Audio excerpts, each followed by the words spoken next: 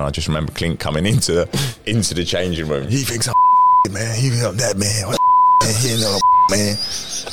Behave a ruckus, you know what I mean? You know, Kaká for me was like one of the biggest idols, and so I was like, do you have anything to give to me, like a shorts, socks, or anything? He said, yeah, I have a shorts. I kept the shorts in the safe until I was, maybe 24. Next day, Keegan had me in the office. And like the Riot Act, if you think I paid £2 million for that. In this night, like, I'd had one too many, and I gets in this corner, says, Kingswood, please. And I heard this, so I says, sorry, as Kingswood, but not in an English accent. And when I got my focus and I looked, it was Christian Damian. If I want it on that button there, yeah, no worries, mate, from 60 yards.